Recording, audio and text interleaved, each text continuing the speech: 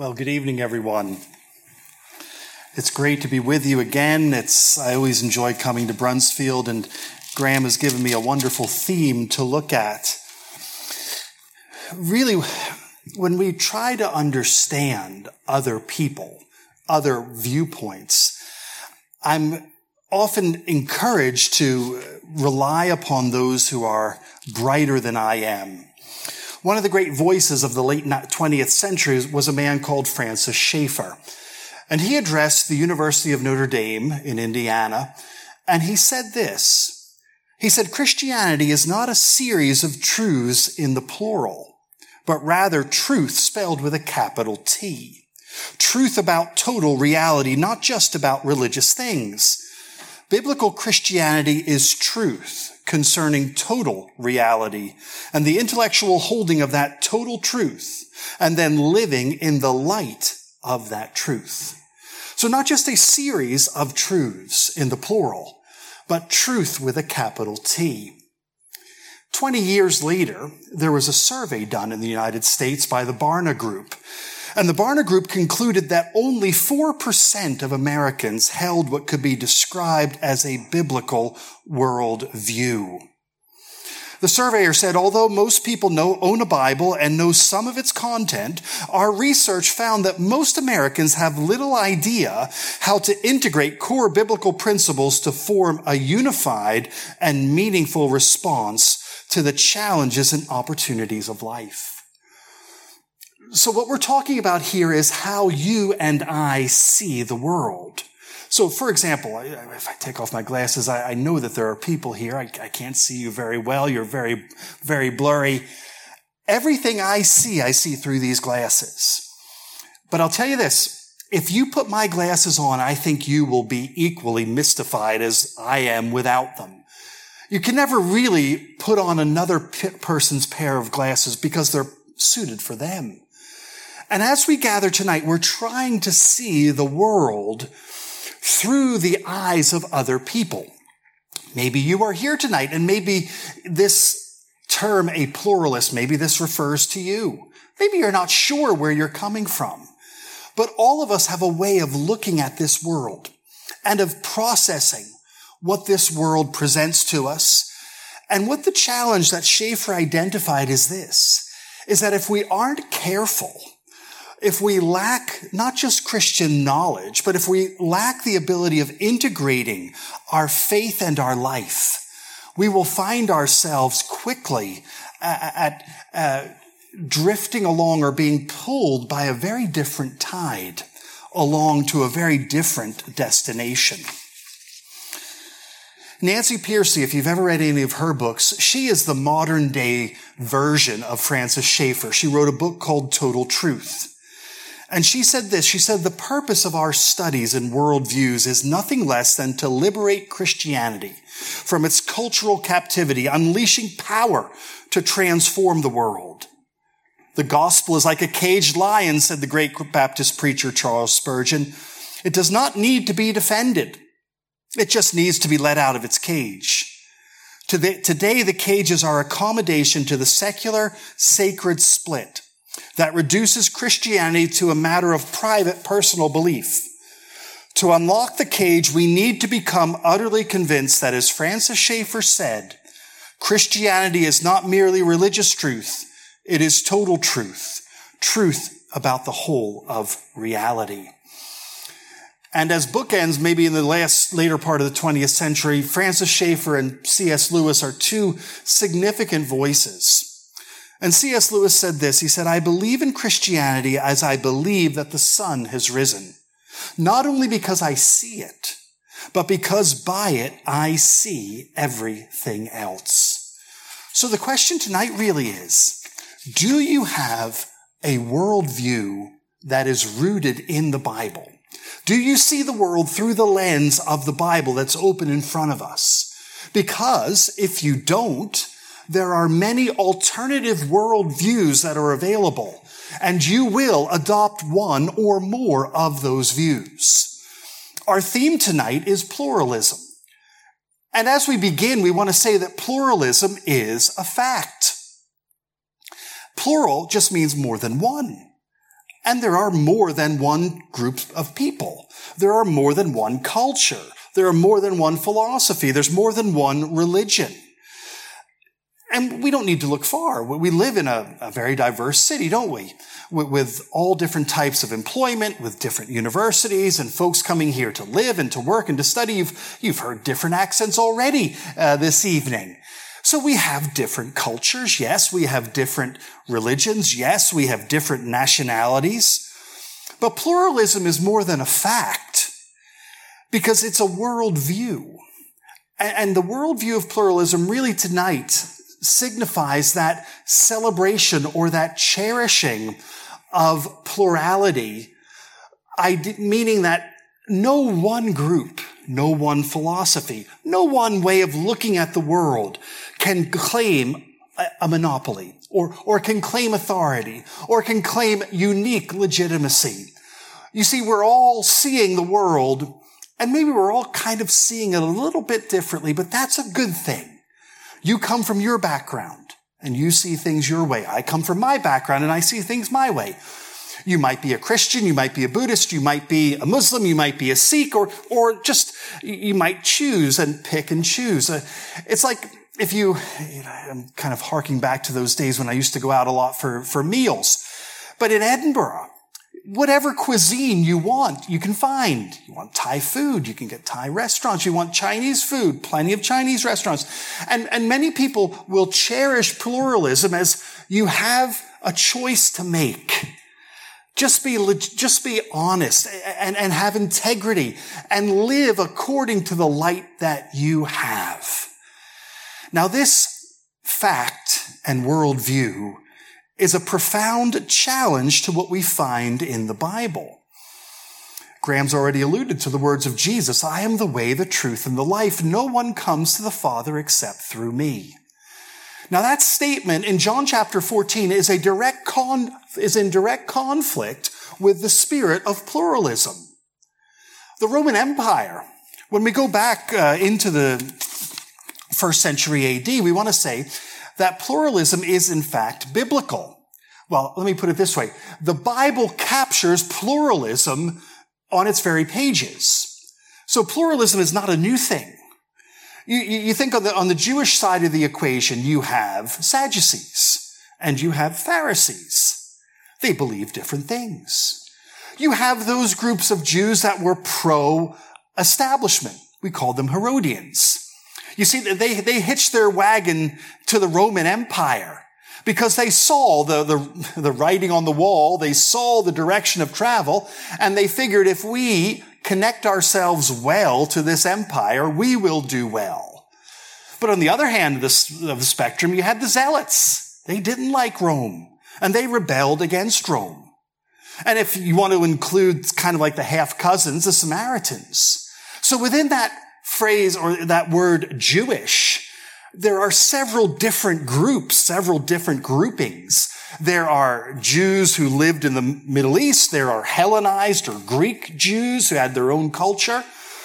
And then when you go to the other side of the world, in the other part of the world, the Gentile world, that was even more diverse.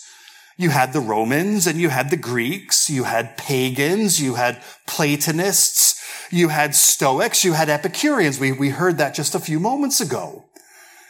And these are all, in many ways, very conflicting worldviews. If you're an Epicurean, and we still use that word sometimes, somebody that really likes good food is often described as an Epicurean. They like wine, and they like good food, and they like the good things of life. But the Stoic was quite a different approach to the sensual pleasures of life. Quite restricted, quite limited. So we see here, as you read through the scriptures, and isn't it interesting that Jesus attracts all different kinds of people from all different kinds of backgrounds? This is not a homogeneous group. And the church today is not a homogeneous group. We aren't a homogeneous group. We look different. We speak differently. We represent different age groups. We have different cultural backgrounds. We have different upbringings. Some of you may have grown up in a Christian home. and you have heard the gospel your whole life. Others, like me, may have come to faith at a later age, and still others may not yet be sure what you actually believe. So with this background of the plural society in which we live, and of that celebration of plurality, that everyone has something of the truth, but no one has all of the truth, and as we engage with a plural world in the pages of the Bible, Christianity makes an audacious claim. It makes this audacious claim that there is but one God, and there is but one Savior, and there is but one gospel, and there is but one holy book, the Bible. Over the years, it's interesting when you have to teach, you really have to learn your material. And I tell you what, I don't know what I was doing preaching for all those years before I was ETS, but I've learned so much since I started to teach. I came across a quote by Leslie Newbigin. He was a missionary, an Anglican missionary in India, and he captured this response from an Indian religious person. He said, "I can't understand why you missionaries present the Bible to us in India as a book of religion. It is not a book of religion. And anyway, we have plenty of books of religion in India. We don't need any more. I find in your Bible a unique interpretation of universal history, the history of the whole creation and the history of the human race, and therefore a unique interpretation of the human person as a responsible actor in history.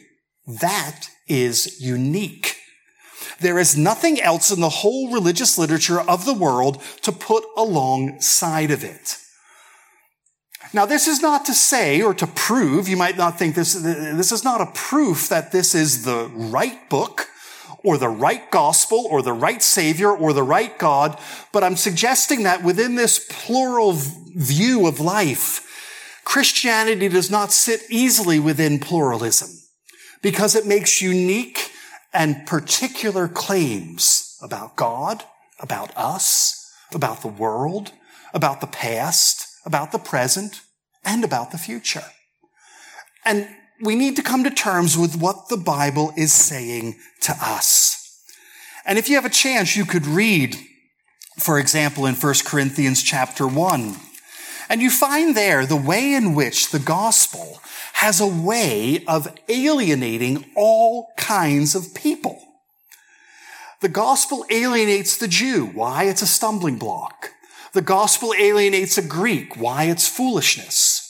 You see, this idea of resurrection never made much sense. You see, people 2,000 years ago were not dumb or dull or stupid. I think C.S. Lewis used this phrase. He talked about a chronological snobbery. We are modern people, or postmodern people, or technically we are postmodern people. So we are really bright.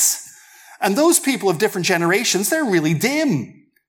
Well, 2,000 years ago, death had this characteristic of being final. People who died stayed dead. It's a strange thing. It's just the way it was. It's just the way it is. So the ancient people aren't simple people. And the Christian gospel comes and proclaims the resurrection of Jesus from the dead. And the Greeks say this is utter foolishness. And the Jews say this is a stumbling block to us believing in what you are saying. And as we turn to Acts chapter 17, we see that the way in which the Apostle Paul presents the gospel, he presents the same message, but he presents the same message to very different audiences. He speaks to the Thessalonians, he speaks to the Bereans, he speaks to the Athenians. And as you read through the book of Acts, you'll see that the theme remains constant. One of the great missionaries of the modern era was a man called James O. Fraser. And he was a missionary to the Yunnan province, southwest Asia, southwest China. And in that province, he encountered one of the local indigenous people groups called the Lisu people. And not only was the Yunnan province largely unreached by the gospel, the Lisu people were completely unreached. Not a single Christian among their number. And Fraser comes to China, and after 9 months, he's going to preach his first sermon in Chinese. And he thought to himself, the best way to craft a gospel address is to look at the book that's open in front of us, the book of Acts. I understand you're looking at it in the morning. You're going to get 2 doses of it today. And he said this. He said, in preparing my address, I first went through the Acts of the Apostles with a view of finding out the actual gospel we are bidden to preach. The result was very instructive to me. I had never imagined the gospel was so simple. Why, Peter and Paul both preached the gospel in words which would not take 1 minute to say. And I found out that there are just 4 things that seem to be essential in preaching the gospel. The first, the crucifixion of Jesus Christ. No theological explanation needed. The resurrection of Jesus Christ. Most important of all, the gospel was never preached without this being brought in. An exhortation, 3, to hearers to repent of their sins, and 4, a promise to all who believe on Jesus Christ that they will receive remission of their sins. Beyond these 4 points, others are mentioned occasionally, but they are not many. In teaching Christians, it is quite another matter. To them, we are to declare the whole counsel of God as far as they can receive it. But the gospel as preached to the unsaved is as simple as it could be. I should not care to take the responsibility of preaching another gospel. And as we turn to the pages of Acts chapter 17, we have the same preacher with very distinct audiences. Now, is he guilty of imbibing that pluralistic environment in which he was living? Is he guilty of preaching one message to the Jews and one message to the Greeks? Well, I hope you're not surprised by me saying that. No, he's not. He is not imbibing the spirit of the age, but he's proclaiming the gospel of Jesus Christ. But he's proclaiming the gospel in a manner that people can understand. The most distinct contrast we see, Acts chapter 17, Paul in Athens, and Acts chapter 2, Peter in Jerusalem at Pentecost. These are gospel addresses. There's a gospel response. There is gospel blessing. And yet the addresses are very different, aren't they? Peter is speaking to a Jewish audience who knows the scriptures, who knows the Old Testament, who knows the great promises, who knows the great prophecy. Whereas Paul is speaking to an audience that knows the Greek philosophers, but knows next to nothing about Jesus Christ. And yet we see that the power of the gospel can only accompany the gospel. Men and women can only be transformed by this message. So if there is gospel blessing, there must be gospel preaching. There must be a conveying of the good news concerning Jesus Christ. When Paul goes to Thessalonica, his pattern, of course, is to search out the Jewish community. He is a Jew. He knows them. They know him. He knows where they're coming from. They know where he's coming from. And when he gets to Thessalonica, what does he do? He reasons with them from the Sabbath, explaining and proving that Christ had to suffer and rise from the dead. Jesus died and Jesus rose. And this Jesus I am proclaiming to you is the Christ. Some were persuaded, and yet some were enraged. That's one way you know that the gospel is being proclaimed. You see gospel blessing and you see gospel opposition together. We see that in Athens, and we'll see that in a few moments. So when we turn to the Christian message, now we need to be clear on this, because other religions and other worldviews are seeking to give answers to life's questions. We're not going to deny that, because everyone is looking for answers. Everyone is looking for insight. Everyone is looking for a way of making sense. Where have I come from? Why am I here? Where am I going? So we shouldn't be surprised that many people are asking the same questions and seeking answers to those questions, but we need to be clear that Christianity presents a unique answer to these common questions. The best explanation I was given many years ago now was most, if not all, worldviews, philosophies, and religions largely suggest that the problems of life are outside of ourselves. in this context, if I have problems, the problems are largely with you, whereas the solutions are largely here. You're the problem for me, but the solution is somewhere within me if I can just find it, if I can just understand it, if I can just realize it, if I can dig deep. Now, you might not be surprised at me saying is the Christian worldview is completely opposite.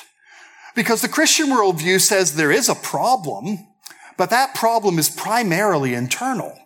My major problems are me, not you. And your major problems are you and not me. But what Christianity says without hesitation is that the solution is completely outside of ourselves.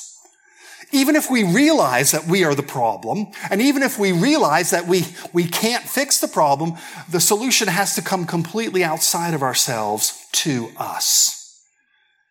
Now that sharply distinguishes a pluralistic worldview, which suggests that we all have part of the truth, some of the truth. Maybe some ideas are more or less valid, some ideas are more or less helpful. No.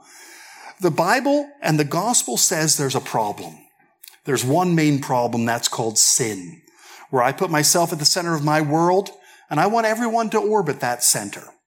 I want things done my way, when I want, how I want, as I want.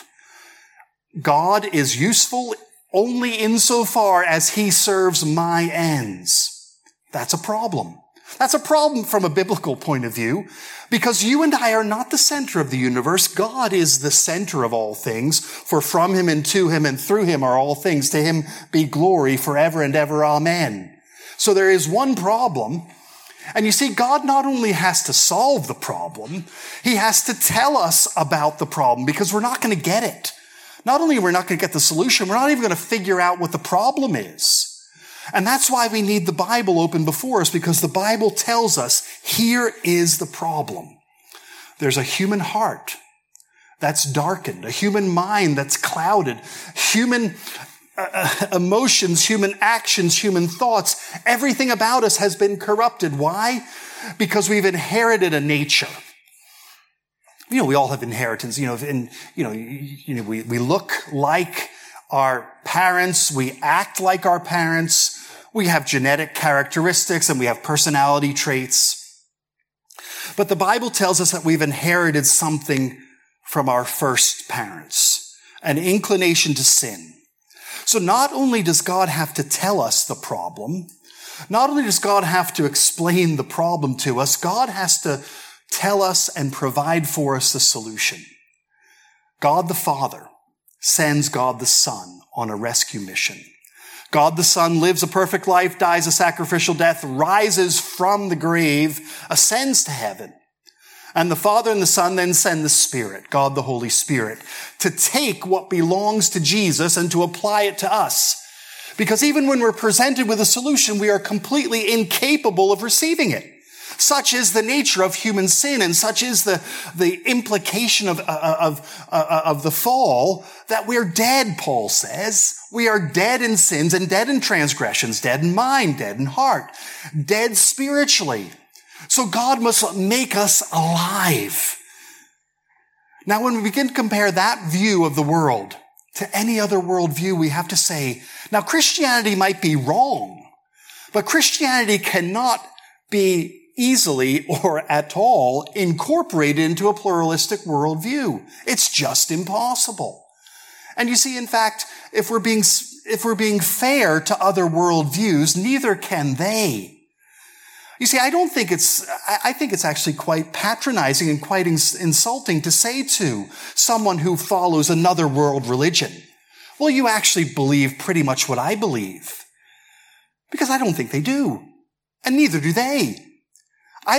So I think we need to be honest with ourselves. I think we need to be honest with each other. That doesn't mean to be insulting, and that doesn't mean to be patronizing, but to say, well, look, if this is what you believe, and this is what I believe, these are different beliefs. I remember I was involved for many years in university chaplaincy. It's an interesting experience. And in the university chaplaincy, I met many different chaplains from many different Christian traditions. the ones that I had most affinity with were the Roman Catholic and the Eastern Orthodox, because they had a firm set of beliefs. They had a firm idea of what they believed, what was right, what was wrong, and where it came from. I would say, alongside the Roman Catholics and the Eastern Orthodox, it was the next natural affinity was the Muslim chaplain. It was quite remarkable. And I remember one time talking about Eid and talking about the various festivals, and I never realized that Hajj was a form of Hagar. Remember Abraham and Hagar? Well, you see, we're big on Abraham, Sarah, and Isaac, right? Yeah, Abraham, Sarah, and Isaac. Those are the three for us, right? But from the Muslim worldview, it's Abraham, Hagar, and Ishmael. And my Muslim friend, the chaplain, he said, we believe that the child of promise was Ishmael. He didn't say it provocatively. He didn't say it insultingly. He just said, this is what we believe. Now, you can't reconcile those two, can you? We say the child of promise was Isaac through Sarah. They say the child of promise was Ishmael through Hagar. Now, it's patronizing to say to these two people, you're saying the same thing. They're patently not saying the same thing. One might be right, the other wrong. They might both be wrong, but they can't possibly be right. And that's one of the great weaknesses of this pluralistic worldview. We're not saying that there aren't plurality. Of course there is. But the worldview that says we're all pretty much saying something of the same, or we're kind of moving in the same direction, or we've kind of captured something of a similar truth. Well, we're not. And I think it's unfair to say so. So Paul speaks to the Thessalonians. He preaches the gospel to the Jews. And what happens? There's a riot. Some believe, some are persuaded, others are enraged. It's now time for Paul to leave. And you see, Paul is proclaiming that there is another king. You see, there's a source of authority here, and that source of authority isn't Jesus. The source of authority isn't you and isn't me. The source of authority is not Caesar, is Jesus. Jesus is this other king. He's called Jesus, another king. Paul then goes on to Berea, and again, he's speaking to a Jewish audience. They examined the scriptures. They were eager to make sure that what Paul was saying was right. But again, that crowd from Thessalonica, they found their way to Berea, and it was time for Paul to leave. So Paul is preaching Jesus. He's preaching the gospel. He's preaching the message, and there is a reaction. Some believe, and some respond. And then he comes to a very different setting. He comes to Athens. And the first thing he does was let the city speak to him. He listens. And if we're wise, we listen before we speak. We listen to what the city says. We listen to what the culture says. We listen to what people think. And if they don't tell us, we ask them, what do you think? What do you believe? Because when Paul was there, he saw that this city was not irreligious, but very religious. And you see, maybe modern Scotland is not so much non-religious, it's just multi-religious. Everybody has different ideas of what they worship. They worship many different things. They might not call them gods, but they worship many different gods. And Paul realizes that as he circulates, as he listens and as he speaks, what does he do? He tells the good news in verse 18. He tells the good news about Jesus and the resurrection. It's the same theme. It's the same gospel. It's the same Jesus. The same Jesus that caused a riot in Thessalonica, the same Jesus that caused a revival in Jerusalem when Peter preached at Pentecost, is the same Jesus that Paul preaches here in Athens. They're interested, they're curious, they're talkers, they're thinkers. And then Paul gets an opportunity to speak. And what does he do? He finds a bridge. You see, there's always a bridge. There's always a bridge between the gospel and people. Well, one reason is this. We are all made in the image of God. We are all made by God. We are all made for God. We are made to know Him. So there is always a bridge. We just need to look for it. And Paul found that bridge in the altar to an unknown God. This very religious people, they were worshiping all different kinds of gods. And they recognized that maybe they might have missed the real God, so they had an altar to an unknown God. And Paul says, I'm going to introduce this God to you. You don't know him, but I do. You worship him as unknown. Let me tell you who he is, and let me tell you what he is like. And what does Paul do? He preaches. He preaches in a way that is understandable, that is comprehensible. He finds that bridge, the altar. He finds the poets, the philosophers. He connects with the culture. Quoting the Old Testament will do no good. They don't know the Old Testament, but they do know their Greek poets. They do know their philosophers. And Paul is constantly finding bridges between the gospel and people.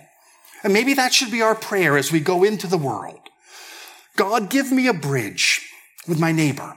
God, give me an entry point. Give me some way of conveying the gospel in a way that makes sense to them. Not just in a way that makes sense to me. Help me convey the gospel in a way that makes sense to someone who does not share my biblical worldview, someone who does not understand what the scriptures are saying.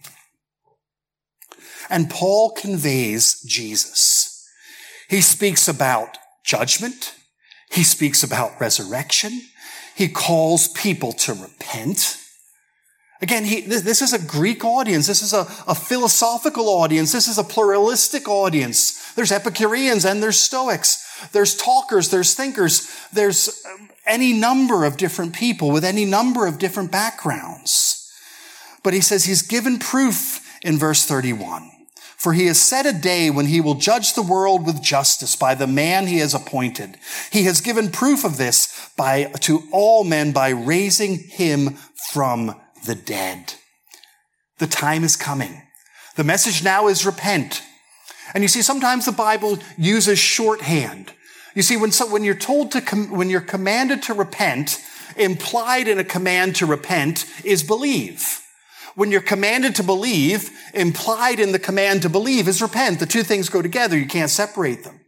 Jesus' first sermon, repent and believe the good news. The kingdom of God is at hand. The time has come. Repent and believe the good news.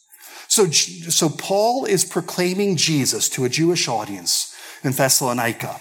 He's proclaiming Jesus to a Greek audience, to a philosophical audience in Athens. And in each of these situations, something happens. When you share the gospel, something happens. When the gospel is proclaimed, something happens. The one thing that can never happen when the gospel is proclaimed is nothing. Because God promises that whenever his word goes forth, it will accomplish what he purposes. And that for which he has sent it. That's his commitment. And that's his promise. One of the great voices in the 18th century was a man called George Whitefield. He said this, he said, other men may preach the gospel better than I, but no man can preach a better gospel. The gospel is powerful. Paul said it himself. I'm not ashamed of the gospel because it is the power of God unto salvation for all who believe. So when you find that bridge, when you find that point of contact, you have to make a beeline to the gospel. You need to make a beeline to Jesus because just building bridges is not sufficient. We need to proclaim the good news. We need to tell something about Jesus' death. We need to tell something about his resurrection. We need to convey something about his call to repentance. And we need to convey something, as Fraser said, to that Chinese audience about that promise that to those who repent, their sins will be forgiven. This simple formula is powerful. When the gospel is proclaimed, step back and watch out because God will do something. We don't know what, we don't know when, we don't know how, but we know that he will do something. I want to close by reading a passage at the very end of the Bible, Revelation. It's in chapter 7 of that wonderful book. And you see, the Bible is pluralistic in its content and describing the world of the first century. But the Bible is also pluralistic in describing heaven. because it tells us about all nations and all peoples and all tribes and all tongues. Revelation 7 and verse 9. After this I looked, and there before me was a great multitude that no one could count, from every nation, tribe, people, and language, standing before the throne and before the Lamb. They were wearing white robes, and they were holding palm branches in their hands, and they cried out in a loud voice, "Salvation belongs to our God, who sits on the throne, and to the Lamb." So here we have all nations, all peoples, all tribes, all tongues. And what do we have? One place, one throne, one song, one Savior, one way, one hope. That's what we have in the gospel. We have a message of universal relevance, universal application, of universal invitation to all peoples, all worldviews, all philosophies, all world religions, whoever, wherever, whenever.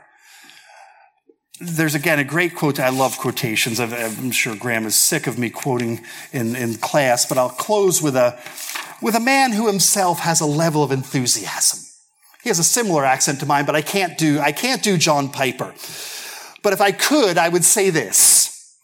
God is pursuing with omnipotent passion a worldwide purpose of gathering joyful worshipers for himself. From every tribe and tongue and people and nation, he has an inexhaustible enthusiasm for the supremacy of his name among the nations. Therefore, let us bring our affections into line with his, and for the sake of his name, let us renounce the quest for worldly comforts and join his global purpose. There is going to be a day when all tribes, tongues, and nations are gathered in front of the throne. In that day, we will see what God has done. Until that day, let us seek with all the strength, with all the wisdom, with all the courage to bring people to a knowledge of Jesus. We cannot save them, but we can convey something of this truth to them. And when we do so, we can confidently state and be confident that God will use even our feeble, weak efforts to accomplish his steadfast and powerful purposes. So may God bless you. And if you happen to be a pluralist here tonight, I would ask you to please consider the Lord Jesus Christ. You will find no greater Savior. You will find no greater gospel. And you will find no greater assurance for the future than when you find him. May God bless you all.